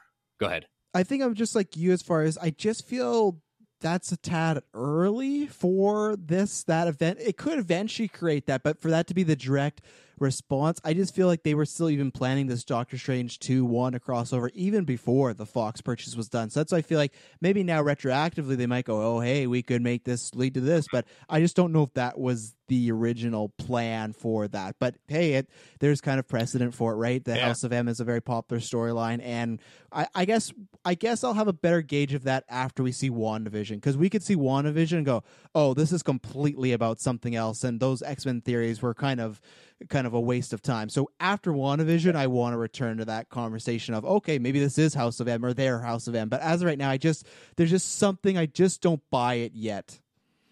Yeah, I mean, it's a lot of unknowns and a lot of things that just say, okay, we're going to put this issue in there. But yeah, I mean, it's definitely a popular theory at that point. But looking at some of our listener feedback with teams, we had Tony who said, prefer if we got 2 teams, classic-ish one, calling Uncanny, Cyclops, Storm, Rogue, Nightcrawler, Kitty Pryde, Iceman, and Jean Grey, and then a team with not so familiar faces, maybe call them all new, Psylocke, X-23, who I know is one of your personal favorites, Dazzler, North Star, Cannonball, Boom Boom, and Warpath. So that is definitely some very fresh faces there. Cannonball. Yeah, we're speaking about Civil War. Yeah, that's a pull. Imagine that. And then in this X-Men, we got Cannonball, and everyone be like, okay, I guess we're, as long as he gets his route of X-Men. Why am I forgetting the persona he takes on after Civil War when he's all bandaged? Penance. I would love him to be looking like Penance one day, but I don't think we're getting Penance. Yeah, it's yeah, I think it's a little bit much right now. We got to at least crawl before we walk. Yeah. Our buddy Nathan said he'd like to see the 90s animated series line up for a team and so badly want to see the relationship between Gambit and Rogue fleshed out. I agree with that. So I saw him tweet that, and I think I was on right before the network started. We were on SC together, and we were talking about X-Men coming in because there was all these rumors. I thought about having them, and I know we're going to talk about characters we want in the future. I thought about having them in my original lineup of X-Men because it is a classic tale, but 2 things that kept me. One, I think Scott and Jean will be our main romance. So I think having another romance on top of that right away, they'll wait on. And I don't think you'd get them at the same time. I think it would be a Rogue. And that's the reason why I think we would wait, because we got a lot of Rogue in the original trilogy. She was a big character with Wolverine, right? Because Wolverine had a lot of screen time and she was there with them a lot of it. So especially in that first one. And the other thing is that I am interested, I want to get your take on, is the Gambit and Rogue relationship. I wonder how they would approach that, because I've always said I don't think Marvel is that big into, they have romances, but it's, I guess the equivalent you could do is kind of, it's like Star-Lord and Gamora, but even them, they have at times I'd say Gambit has a very crass way of approaching things, of just a way that I think in today's day and age they might be afraid to go that far. So they may, I think if done right, this Rogue and Gambit could be this generation's Han Solo and Princess Leia. But I think just also at the times, they got to be careful, because even watching the 90 animated series nowadays, I go, there's a few lines that Gambit says, or just even like, honestly, there's one time where Rogue is sleeping and he just forces himself on her and kisses her. And that's where at that time you're like, oh, that's Gambit being Gambit. And they don't mean it to be anything as far as him being a terrible character like that. It was a different time, but now exactly times have changed. And I think there's a lot of that machismo with Gambit in their relationship that they might be afraid to touch. So that's why I think there's a chance that we could see them one day, but it will be very toned down, or we don't see it at all. I think there's a chance we could see them, like I said, even separately, but not even touch upon this romance. So what do you think about that? Because I think it's an interesting angle that they have to deal with. Yeah, I think, his character definitely has to kind of tone down, just because it's just not going to be accepted. It shouldn't have been accepted then, but that was just, that's how they wrote his character, and they kind of fell into that. But it's one of these, Gambit definitely has got to tone that down. I've always enjoyed their back and forth relationship. I've also enjoyed Rogue being with Magneto. I've enjoyed that idea. So it'd be nice to see maybe a little love triangle there, but I would like to see at least an acknowledgement and an attempt to have a relationship. But they could just fall on Gambit's Cajun background and just being kind of a ladies' man per se, but not go full tilt on it per se. I agree, and we've seen that too with James Bond recently, right? That they've had to reel that back, because that's a character, same thing as well. Lots of male machismo, lots of kind of womanizing, whatnot. And they've kind of gone, okay, this doesn't play the greatest anymore, especially MCU, I think, is usually for the most part a pretty welcoming, like they want everybody. So if you have a character the way Gambit sometimes acted in the 90s animated series, I think for some people might be like I don't like the way this plays. I still want the romance, just because I wouldn't be opposed to the Rogue and Magneto thing maybe being in there, but the romance, just because that's one thing Fox never tackled. It's something they left unturned, and I do think there is a great chemistry there. So I think it's something we could get, but I think think more down the line. But I do want, even more than just the romance, I do want a great Gambit one day, because I liked Taylor Kitchen Duff, but Gambit's one of my favorite X-Men, and I really want to see a true adaptation of that character. Yeah, and so we got some more listener feedback with at the Great Picnic. It says, make Cyclops as endearing as Steve Rogers. He should be the glue that holds the team together. Get him right, and all will good. The team needs to be visually unique and striking. This ain't Avengers. These are the X-Men. And for gosh darn it, I'll agree with that. Except the costumes. Bring on the costumes. Yep. I want to see it. Yeah, I agree with both those. When he said about Scott, you know, I already touched upon that, but the outfits, that's something where I don't know storyline and vibe they'll take from X-Men 90s, kind of that vibe and even the 90s animated series, but I could see them heavily taking the costumes from there, because I think they know that's what in my mind, those are the costumes I see are the animated series Claremont runs, and they're just so visually stunning. And I remember at the end of Apocalypse, where they still didn't look the greatest, but they finally were giving them that look. They had X-Men with the shoulder band, they had Mystique, and then the next movie they're this and these X uniforms that are yellow. It's just like, what were you doing? I think that's one thing, as far as when I talked about things I like with the MCU having X-Men, they will do that. Look at how many suits Iron Man and Cap had. They're always adapting, always doing something different, and I think you'll get Wolverine with that cowl. You'll get some great looking X-Men. I really think, even if it's just because they want to sell toys, doesn't matter to me. You're going to get some really distinguished, different looking X-Men. Exactly. And then kind of tying into that, per se, at Vermouth 1991, wouldn't it be cool if they incorporated the animated series theme tune into the opening music like they did in Spider-Man Homecoming? That being said, though, it's still disingenuous to say, thank God they didn't show Uncle Ben dying and then have no Uncle Ben. So yeah, I would. It's one of my favorite theme songs. It's just, you know, I can't even do it justice, because I'm just gonna be made fun of left and right on that one. But yeah. There we go. Have you? And, you know, if they resolve the lawsuit that's currently trying to go on with it, because look it up, listeners. There's a lawsuit going on, and it is, no pun intended, it is uncanny that this theme, the X-Men theme, is actually very close to possibly being copyright infringement on that point by a different one. I can't remember what it's from, but it was pretty darn close. Yeah, I was going to say, that's one thing that disappointed me in the Spider-Man movies. I'm not a big fan of those scores, and I am a big fan of Michael Giacchino, but as far as movies and games, it's one of the weaker ones for me. And when they have that Spider-Man score, the classic theme, but almost done with an orchestra and everything, like, this is great. But they just use it for the opening Marvel credits thing. I thought we were going to get that throughout the whole movie. I get it, you want to make your own, but that's one of those changes where I go, oh, they should just embrace that. I would love it. I'm not sure, I can't remember the name of the channel, but I'm sure people have heard it. Look up Epic Animated X-Men Animated Series theme, and it is really well done. It is like a rock and roll version. It's really good, and that's what I would want. But that theme, anytime I hear it, my ears perk up. So I would love some sort of a corporation like that. But like you said, because of the lawsuit, their hands might be tied on that one. Yeah, it'd be, we could drop little subtle hints. We could pull the Vanilla Ice routine. It's like, no, it's just a little different. Yeah. All right, so let's head into our villains that we want to see in the first movie. Yeah, so we've talked about this a few times. I don't think it will be Magneto. I want Mojo in the Mojoverse, but I think that's a wait. We'll get there. That takes a little bit of build up. And of course, he is one of my favorite, like everyone else. But again, with Apocalypse maybe being done not the greatest in that X-Men movie, and there not being much of build up, I think that is a Thanos for the X-Men world you can build up to.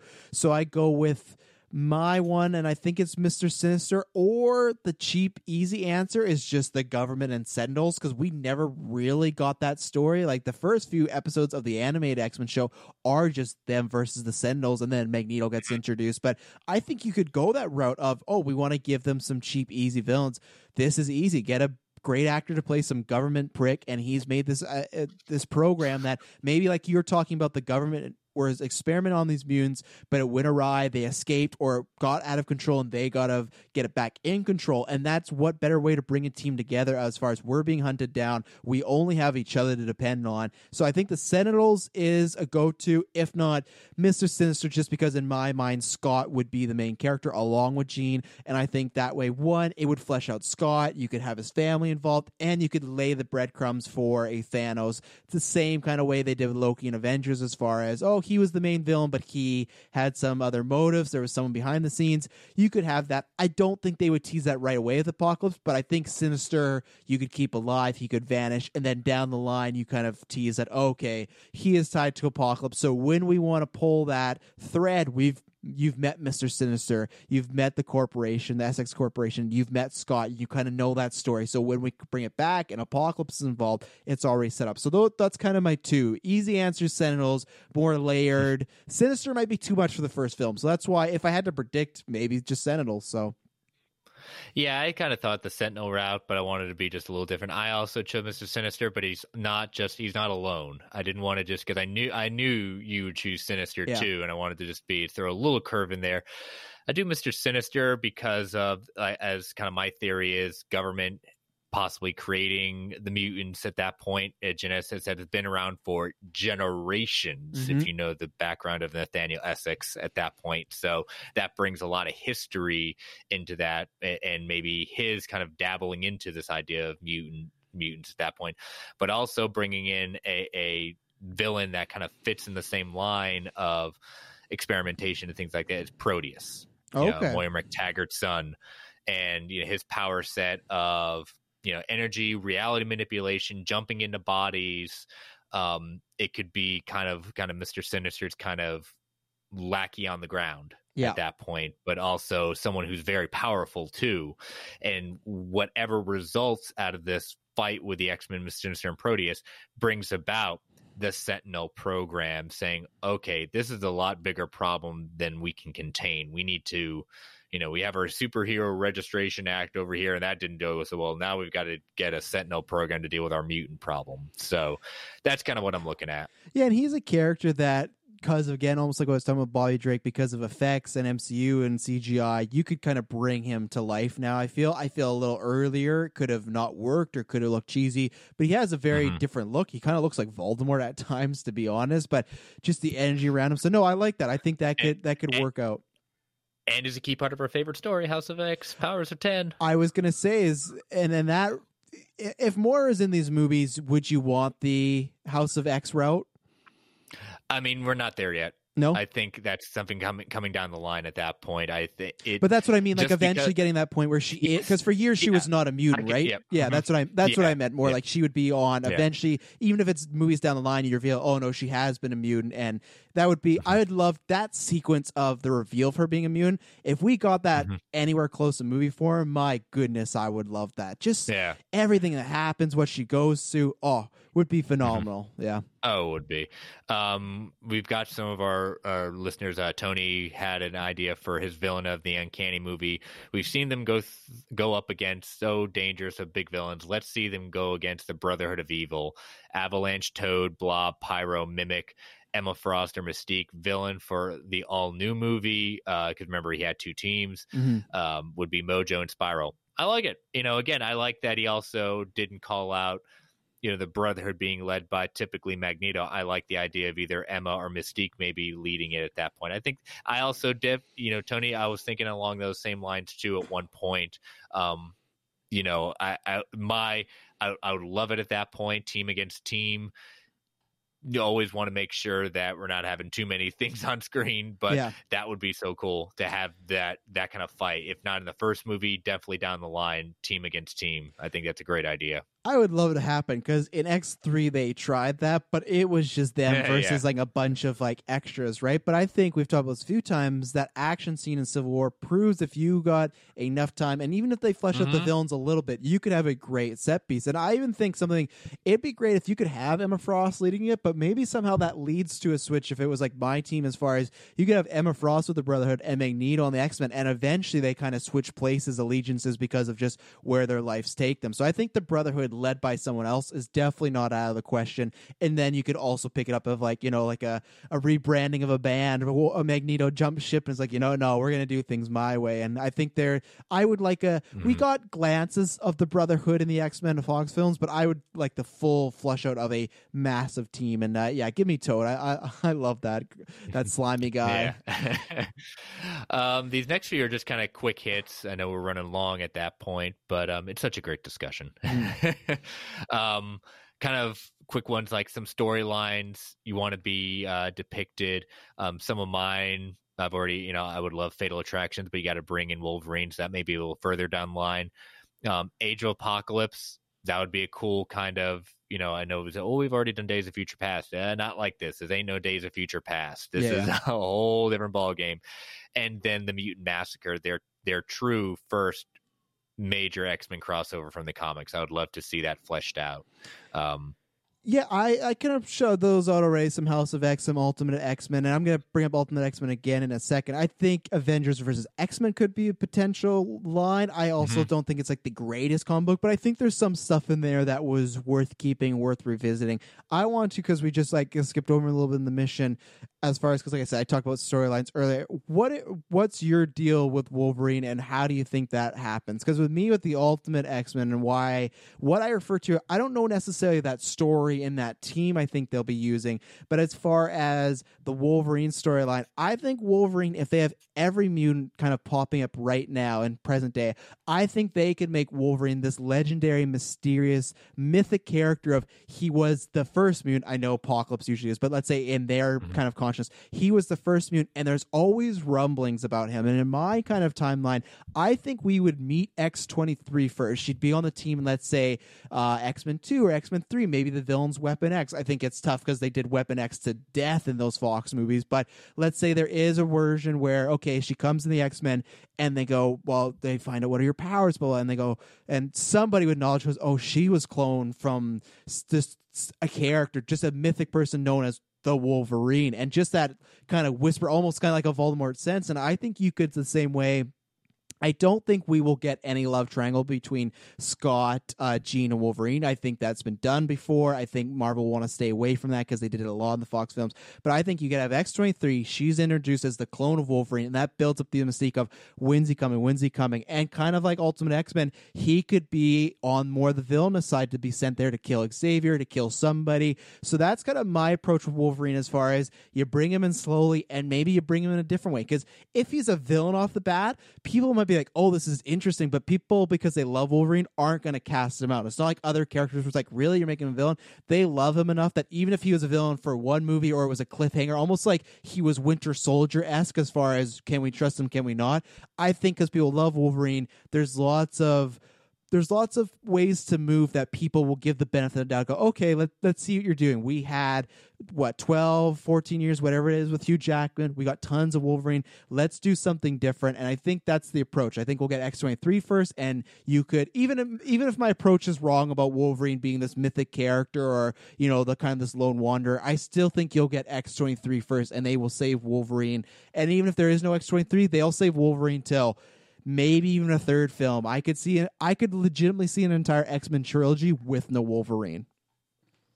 Yeah, I do like the Ultimate X-Men point of view of him being kind of an assassin, or just kind of a Black Ops kind of person. I'm not sure about X-23. I like it, but I think it gets a little confusing at that point. And I would love to see her on screen at that point as well. But I'm with you. I like the idea of the Ultimate X-Men version of Wolverine coming into play. He's one of mine that I want to see eventually come in, because again, it's Wolverine. You can't have X-Men without having a Wolverine at that point. It kind of leads us into some of our other questions of some, what are the other characters you would want to eventually have come in to the X-Men, either on a team or on solo route? Yeah, I think there's some classics. I already talked about Gamma and Rogue. Beast is one I need to see what they do with Hulk, because I think as long as Hulk is Professor Hulk, those characters are a bit too similar in my mind, so I think they'd like to wait for that. Like I said, X-23, I almost included her on my main roster, but I think she could be a legacy character that starts to lead the new X-Men once they kind of revamp it or something like that, is Kitty Pryde. I think Kitty Pryde, I almost had her on my team right now as our lead, but I thought, well, no, I kind of want Jean and Scott to be the lead and really flesh them out. So like I said, I think in a movie or two, you bring her in as a new lead, and then Emma Frost as well. Again, we talked about her. And then on the villain side, I've shown him out many times. I just have a love for Omega Red. I love the look. He's kind of cheesy, but that's a character I would like. Maybe you could tie it in with Weapon X or Wolverine down the line. But yeah, those are some of the ones I would shout out. I think I got everybody. Yeah, some of the ones besides Wolverine I've got is Bishop. Gambit, like you. Forge, love Forge. Always been a huge Forge supporter. X-23, like you said. And a few kind of deep cuts at that point. Phantom X. I loved him on Uncanny X-Force. He's such a cool character. And then Armor is kind of a new young hero coming in and her power set. No so Morph. Yeah, some of them. No Morph. No Morph. Yeah, it's. I was just trying to. I could list everything I want, but yes, Morph would definitely be on my list too. Come on, it's a cool character. Yeah, another person I had, but the reason I took her off was Magic. I thought you could have her, but with her just being a New Mutants, I wonder with that they might steer away from it. But I thought again they could be, if New Mutants wasn't a thing, I think that could be likely, because I don't think we're getting Colossus anytime soon with potential Deadpool and whatnot. So I thought Magic could be a choice, but with New Mutants, maybe they'll go, we just did that, let's do something else. Yeah, I wanted to put Magic on my list, and eventually, everything will be possible. They will be coming in. Yeah. Our next one is, can we have spinoffs with different X teams, and if so, what teams? What do you think? Or we're gonna have X-Men proper, but is it going to be enough room to bring in our other X teams that have been so famously storied in the comics? Yeah, I think 100%. I think as long as everything goes according to plan, that fans like it, critics like it, they do well. Because, hey, let's say they put out the first X-Men movie, they put out 2, and for some reason, and we don't know what the world's going to be like in years, people always talk about superhero fatigue. I don't think that's going to set in the way people think, but let's say there's a time where it just goes backwards. If it all goes right, I think anything's in play. I think like the X-Force is in play. I know Nathan's talked about on SC. I agree with him. Alpha Flight could be in play, maybe not in their own movie, but I think he does have a good pitch. I hadn't thought about that until that's where you put Wolverine and the Alpha Flight, kind of what they should have done with Harley Quinn, Birds of Prey. I think kind of the sky is the limit with X-Men, and that's one thing as far as if people are still digging comic movies, Marvel, X-Men, people say they got another 10 years with X-Men. No, they got like another 10 to 20 to 30 years with X-Men. If people were really loving it, again, maybe we're not getting 4 films a year, but X-Men, you have so much cut off. That's why I'm always down for another Batman movie, because people always go, another Batman movie, and I go, there's so many characters and villains that we have still not met in these movies, and we've had so many. So X-Men's the same. I don't think there's a team that is not possible, to be honest. Yeah, it's X Factor, X Force. I mean, these could be way down the line after, just of what it is. I mean, you can go the X Factor route of when, Scott and Jean kind of they broke off at that point, or you could go, the multiple man route and have them be, a detective agency or an agency looking into different issues. So it's just, there's so many different iterations, and then kind of our bringing it to a close. Our discussion, which will probably be ongoing at that point. And obviously, listeners, we didn't put all the questions out there, but if you've got some responses, definitely would, enjoy. That is, what solo movies would you want to see? It's tough because I've heard this conversation from everybody of do you take the Avengers approach and then you bring them together? I am more in the camp that for majority, I want my X-Men to be together. And if they're solo movies, it's kind of like what we talked about, where it's it's not a solo movie in a sense. It's like a bunch of people creating another team and going that route. I do just think from a money standpoint, Wolverine is not done with solo movies. I think whether it's my way, whether it's Chris' way, whether it's Marvel's way, however they introduce that character, I think there is prime potential for him to be on the plate. And same thing, there's tons of stuff. I think they need to be careful because, this might surprise some people on the network with Robert Pattinson's Batman coming up. In concept, I was not a fan of it. I've seen enough of young Batman. That's why I was a fan of Ben Affleck's Batman. Like, I want the older, gritty. He's been through many times. Luckily, they go, hey, Matt Reeves is directing. We're doing the Riddler. Oh, I haven't seen a great Riddler on screen yet. We got Zoe Kravitz. Oh, so they sold me on. But at first, I've seen this before. Do we really need to go down this path? Wolverine, you could have that issue with, but I think they will find some storyline that will make it seem different enough, some kind of uncovered ground. And I just think money-wise, there's too much left on the table to just not do a Wolverine movie. And obviously, I guess Deadpool kind of counts, and X-Men. I think that's a murky area as far as, no pun intended, murky. But I don't know what they're doing with that. Some days I think, oh, for sure. But then they've just been so quiet. So I really want some confirmation on that. But really, other than Wolverine, there's no one that I'm gleaming to see. I don't need that Gambit Soul film. I don't need that. I'm not opposed, perhaps, but I prefer them as a unit. Yeah, I mean, there are some that just pie in the sky in the sense of I am one of the ones that's Gambit because he's a character with a backstory. I just one film, I'm good. Yeah, one film. Yeah, okay. One, we don't have to turn everything into a trilogy at that point. Storm is another one with a very cool backstory at that point, and one of my favorites that eventually to come in at that point would be Cable. I would love to see a Cable solo film, that'd be wild. Or him taking over as the main leader of X-Force. That would be cool. Yeah, no, I'd be, and that's the same thing. I'm not a super opposed to those. I'm down for all of those. So those I could easily be talking into it. Any X-Men, you could probably talk me into it. Yeah. So, but yeah, that was a. Whew, we're gonna be hopefully we'll have to revisit as. Hopefully soonish in the year down the line, maybe we'll get some more and have to revisit this. But yeah, listeners, hopefully you enjoyed some of our ideas at that point, but would love to hear back from you. So continue to, let us know what you think. We'll read them on the air. But for the listeners that did take the time to do that as well for this one, thank you. I appreciate it. Those were some great ideas and great feedback for what you want to see coming out of the X-Men with the MCU. Oh, absolutely. Whew, this was that was an experience. Yeah. Hello, ladies and gentlemen. Chris and I hope you're enjoying another edition of the Marvel Alliance podcast. We're about to throw some ads right now. These ads help build the channel. They help support every single show here on the feed. The thing is, who we're partnered with, we don't get to select the ads, and we don't get to select the volume of the ads, unfortunately. So we're giving you this warning to adjust your headsets, turn down that volume so you can listen to all these ads and support the Geek Ultimate Alliance. I'm going to give you a countdown. You're going to hear some ads, and then you're going to go right back into the episode. 3, 2, 1. But you want to get into some of my fact or fiction? I have kept it along the same theme. These are all X-Men themed. Okay, I'm ready. Hit me with them. All right. So I'm gonna say, like I said, I've got 4. I'm gonna pick the one I know I want to put. Okay. The MCU will devote half of one of their upcoming phases to introduce the X-Men. Oh, so that would be in film by name, right? You would know off the jump this is dedicated to X-Men? Yeah, something along it's going to be very clear either within solo movies or a X-Men proper film. They will devote half of one of their phases to properly introduce the X-Men.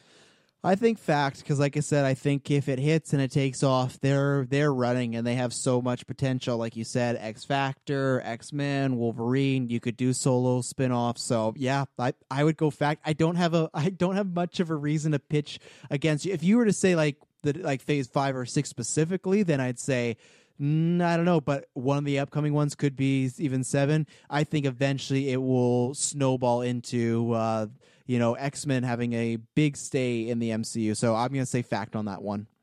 Yeah, and I'm saying fact on this one too, just because, it doesn't have to be solo movie to bring a team. However, the X-Men are just too big of a juggernaut, pun intended, to just start doing a movie. You can. I mean, people say, well, that's how the Fox did. That's true, but I'd like to see a little more flesh out, and then we get our team at that point. But I'm saying fact as well with this one. Plus, they could do crossovers with other characters, right? Like a Thor Ragnarok style, where Wolverine's in this, Storm's in Black Panther 4, whatever. That I could see a lot of that. Yeah.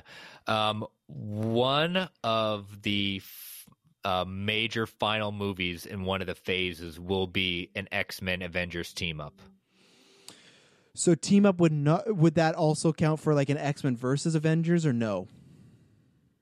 You could at that point. I didn't want to say versus just because. So just a movie of them together. I'm just a movie of them together. If they want to be fighting, great. But I'm just saying a team up at that point. And you know what? Why not throw the Fantastic Four in? We'll have one big. But for this one, yeah, one of the end of the phases will be an Avengers X-Men team up. I think so. I think you will get, because everyone says how to get back to Endgame. I think they're doing the right step as far as we're going back to basics. Black Widow, Eternal Shang-Chi. We're going to start very small, but I think eventually you will get another big battle, whether it's them versus Galactus, them versus Apocalypse, them versus a Doctor Doom, a returning Thanos. Who knows? But I think you will. That is that next step. Like, well, how do you top all these Avengers and Guardians and Spider-Man together? Well, we haven't done Avengers and X-Men yet, and you haven't seen Wolverine and Spider-Man on screen together yet. So it's like, and then you go, oh yeah, that looks pretty great. I'm gonna go see that. So I do think you'll get some big event. I know there's been like Ultimatum rumors and stuff like that. I think whatever the event is, you will see it at the end of one of these phases. Yeah, and I'm also this is a big fact for me, just because it's two great teams. I mean, I know Fantastic Four is a team, but again, four versus, you know, the rosters on both Avengers and X-Men can be vast at that point. So my last one is, I'm going to save that one for another time. It's X-Men focused, but I'll save that one another time. This one will be kind of ties in what you were talking about earlier. We will see Deadpool in the MCU, but it will be in an X-Force movie, not a solo movie. This is tough because we know Reynolds has met with them. Absolutely nothing to do with Rob Liefeld. I'm sorry. This is this is just Deadpool. And even before the Rob Liefeld stuff came in him, like, and I don't even know, I believe him. I have always still had a hard time of them, because he is very rated R and he is very crude. But so he will be in the MCU. I'll say fact. How about this? I have a caveat that may help you out a bit. Like I said, we will see his debut in the MCU will be in an X-Force movie, not a solo movie. How's that?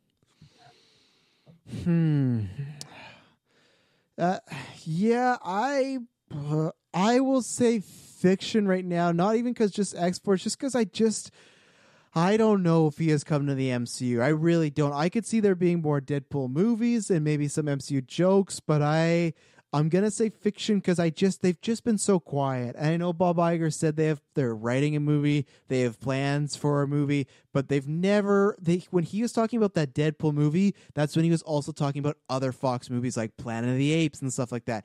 They never did, like, I always take that quote when Feige's like, we didn't even get a chance to talk about the mutants. We didn't get a chance to talk about Fantastic Four at Comic-Con.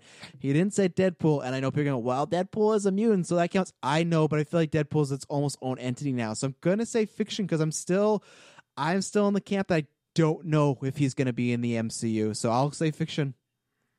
Yeah, the reason I'm going to say fact on this one, I'm 3 for 3 with fact. But the reason for this one is that it gives them a way of wiggle room to see how can we push the envelope with Deadpool, because an MCU R-rated movie is it's not yet. No, I yet. You know, we're not there yet. But this allows us to do X-Force, which is a paramilitary black ops team. How far can we push a PG-13 rating on an MCU film, have Deadpool, and do that? I know they say, they did that with the Deadpool 2 PG-13 movie. I'm talking about, like, let's do it really properly. Let's not just do something like let's see how far we can push that envelope with not only X-Force but also with Deadpool at that point. So that's why I'll say fact. It gives them a chance to see what they can do. Yeah, that's true. No, those are some good points. So yeah, next week I'll try and think of some stingers for you, because that Deadpool, and that's a tough one. It's I'm excited to hear more on that in the future. When you brought it up, I was like, he's not going to like this one. He's going to say dirty pool. But yeah, so those are my Factor of Fiction. So so we got Comic Book Club. You want to I say we do our announcement for our next one. Yeah, yeah, sure. So yeah, you go ahead. Yeah, I brought it up to you this week, when we were talking about doing, an X-Men focused show, that, it was either going to be this week or next week we were going to make choices. But I know you were get back into reading this arc, and I was just starting it. I said, you know what? I really just want to do this with this particular one with the listeners. And I said, would it be cool to maybe not do a choice this iteration of Comic Book Club, and then maybe the next one, and obviously the next one we do, we'll put it out there for choice. Mm-hmm. And, when you asked what the choice was, I was saying, I kind of want to do House of X Powers of 10, just because of how monumental a shift this brought into the X-Men universe. And I think it would be cool that it's just outstanding story that has shocked X fans all over, in my opinion. Yeah, I agree. And that's what we'll do going forward. That we're still going to do polls and whatnot, but that's a good thing with lots of these issues like Civil War. It's only a 7-1. Power is a 10. I think in total, it's not too big. Like it's not like it's. I think it's 10 or I think it's 12 issues. Yeah, so that's total. only Six for House of X, Powers of 10. Yeah, so it's only a couple months, but the good thing is we plan on doing this show for a while, and that's what we're probably going to do in the future, that we're still going to have fan vote one, like Chris said, the next one will be, but I think in the future too, we will do, like when Black Widow comes up, I'd love us to cover a Black Widow one, because that's a character that I've not read much of. Some things, like even I know Chris has read some Green Eternals run. I've read Zippo, Zero Eternals. I know very little about them other than I did research for the podcast. You pull up the wiki, you kind of talk to other people that read them. So that's where in the future, I think we will every once in a while pick, say, hey, this time we're going to do it to tie to a character, tied to an upcoming movie, because I think that's also good too, something for Eternals. I know there's probably tons of people out there like myself that don't know much about the Eternals, so one, it's kind of an educating one, and I think that's the same thing with this, as far as one, it's just a great comic book, and I think you and I can have some great discussions about it. It's a great run, but I think it's also good for, if anyone's missed it, one, maybe get you in on it, but two, kind of talk about the ramifications going forward, and talk about, hey, maybe it could have some effects in the movies, because we've seen that before where they like to adapt stuff that is currently happening. So yeah, once Civil War is done, we're going to do House of X, so get ready for that. I think it's going to be a lot of fun. And that's the same thing. When we choose them, I think we're going to choose ones that you guys won't be like, oh, this is a really random one. Like, if we choose something to tie to the movie, like I said, I think that's educational, or House of X, I think people will be excited, like, oh, okay, we're going to do some really big ones. So I'm excited to start after. It's going to be a long one, just because you can't do just House of X and without Powers of 10, just because it ties in so well together at that point. And it's just such what Hickman did was, I'd never been this excited since House of M, when Bendis was brought on board at that point. I know both of them are on Marvel Unlimited at that point, so it is the full both sets are on there. It is not on necessarily Comixology Unlimited, but it is available to purchase. And for crying out loud, every day I get an email from Comixology about deals that they have going on for percentages off. So we still got some time. We're only at the halfway point today with Civil War. So just be on the lookout for that. I'm excited about it. I've been looking for an excuse just to do another run at this. Yeah. Can't tell already how much of a fan I am of this. Oh yeah, so no, I'm excited. If you've never read it, guys, ladies, everyone, this is going to be a fun one. It really is. I mean, I've already enjoyed doing, with Civil War Comic Book Club. I think this is gonna have some interesting discussion points. So yeah, I agree. It's one of those great runs, and it's one of my favorites as well. So yeah, so now we're in a Civil War, and we're talking issue 4, correct? So. What did you? Yeah, what did you think about this? This is a I'd say definitely a big issue. Sometimes a little controversial, but yeah, what did you think about this one? Got a big moment bookends. Yeah, this is we and then in the middle we kind of get, oh shoot, what just happened? It had a lot of emotions going on where the big moment of not only seeing Thor come down, but this is not our Thor, at least not the Thor that we're familiar with. And he kills Goliath in the ensuing battle, and it just stops everything. It's like, what just happened? And kind of Invisible Woman kind of showing her true colors in the sense of she is done trying to stand up on Tony's side and Reed's side and finds them a way out. And then kind of both sides kind of come into grips of this one and say neither side wanted it to work out like this. Like this was I think both of them had a lot to think about. I'm glad both of them were kind of wrestling with this on either side of, I don't know if I want to be a part of this team. And they say, well, are you going to join the other team? I don't know if I want to join any team at this point because you guys made some massive mistakes on both sides. But, we'll save the ending for the reveal at the end of the bookend. But I love how the heroes are still not sure about, are they really on the right side? Even the leaders are just like, I think I take it back, Cap's firmly in his camp. I think Reed is very firmly in his camp. I think Tony is just, he's having, not necessarily he knows he's doing the right thing, but this is not what he wanted to have go down. Yeah. This was not, I like seeing that side of Tony because I agree with, as we said before, I think the movie really made Tony's side relatable. I think this one has tried to make him more of the villain, but it's these moments here that says that people seem to forget that Tony was not as, if anyone want to look at the bigger villain, it should be Reed. Reed can't see past his own, the science, the possibilities of this, while Tony's starting to have not just second thoughts, but just he's seeing the ramifications of his decision. Yeah, we've talked about before how all these issues have been something. It's all been the inciting incident or the escalation or the line drawing. This was all about questioning, and you see everybody from Peter Parker to Susan Storm to even Cable, which always threw me off that Cable was one of the people that jumped over. When I still don't buy it. I honestly don't. When he's like, well, they got Thor, best jump over. I still, in my mind, picture Cable as like the guy, like, I'm going to go down swinging. So I've always found that one a little off. But a bunch of characters are questioning, okay, I chose the side, but is it the right side? Am I doing the right thing? And for both sides, you see many angles. Again, Tony Stark at the funeral, you think this woman's going to ream him out, but no, it's like, no, this was Goliath's fault. He should have been with you. And it's not, because when we saw that last time at a funeral, Tony got his face spat at, everything like that. It was his motivation, where this was, no, you're doing the right thing. So again, when a moment where he's so low, he almost gets reaffirmed to, no, you're doing the right thing. Keep going. So and the Reed stuff, it's funny, we talked about this at our Fantastic Four episode, where I'm like you. Another thing we have in common, that Susan Storm is my favorite member of the Fantastic Four. And I've not read too many Fantastic Four books. I've read a few, but I remember this being a big moment of really liking this character. Not just that, okay, she does a cool turn and she puts the shield up.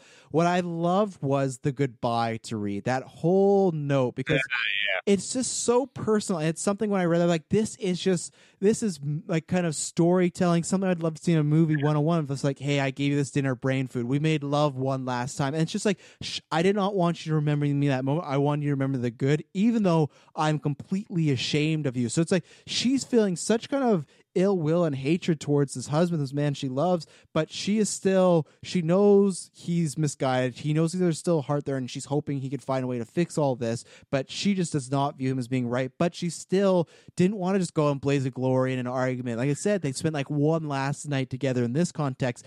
And I remember reading that for the first time, being like, you know what, I'm a Susan Storm fan. Like, that's my member of the Fantastic Four, and it's great. She is just those moments. It's not just standing up to Reed.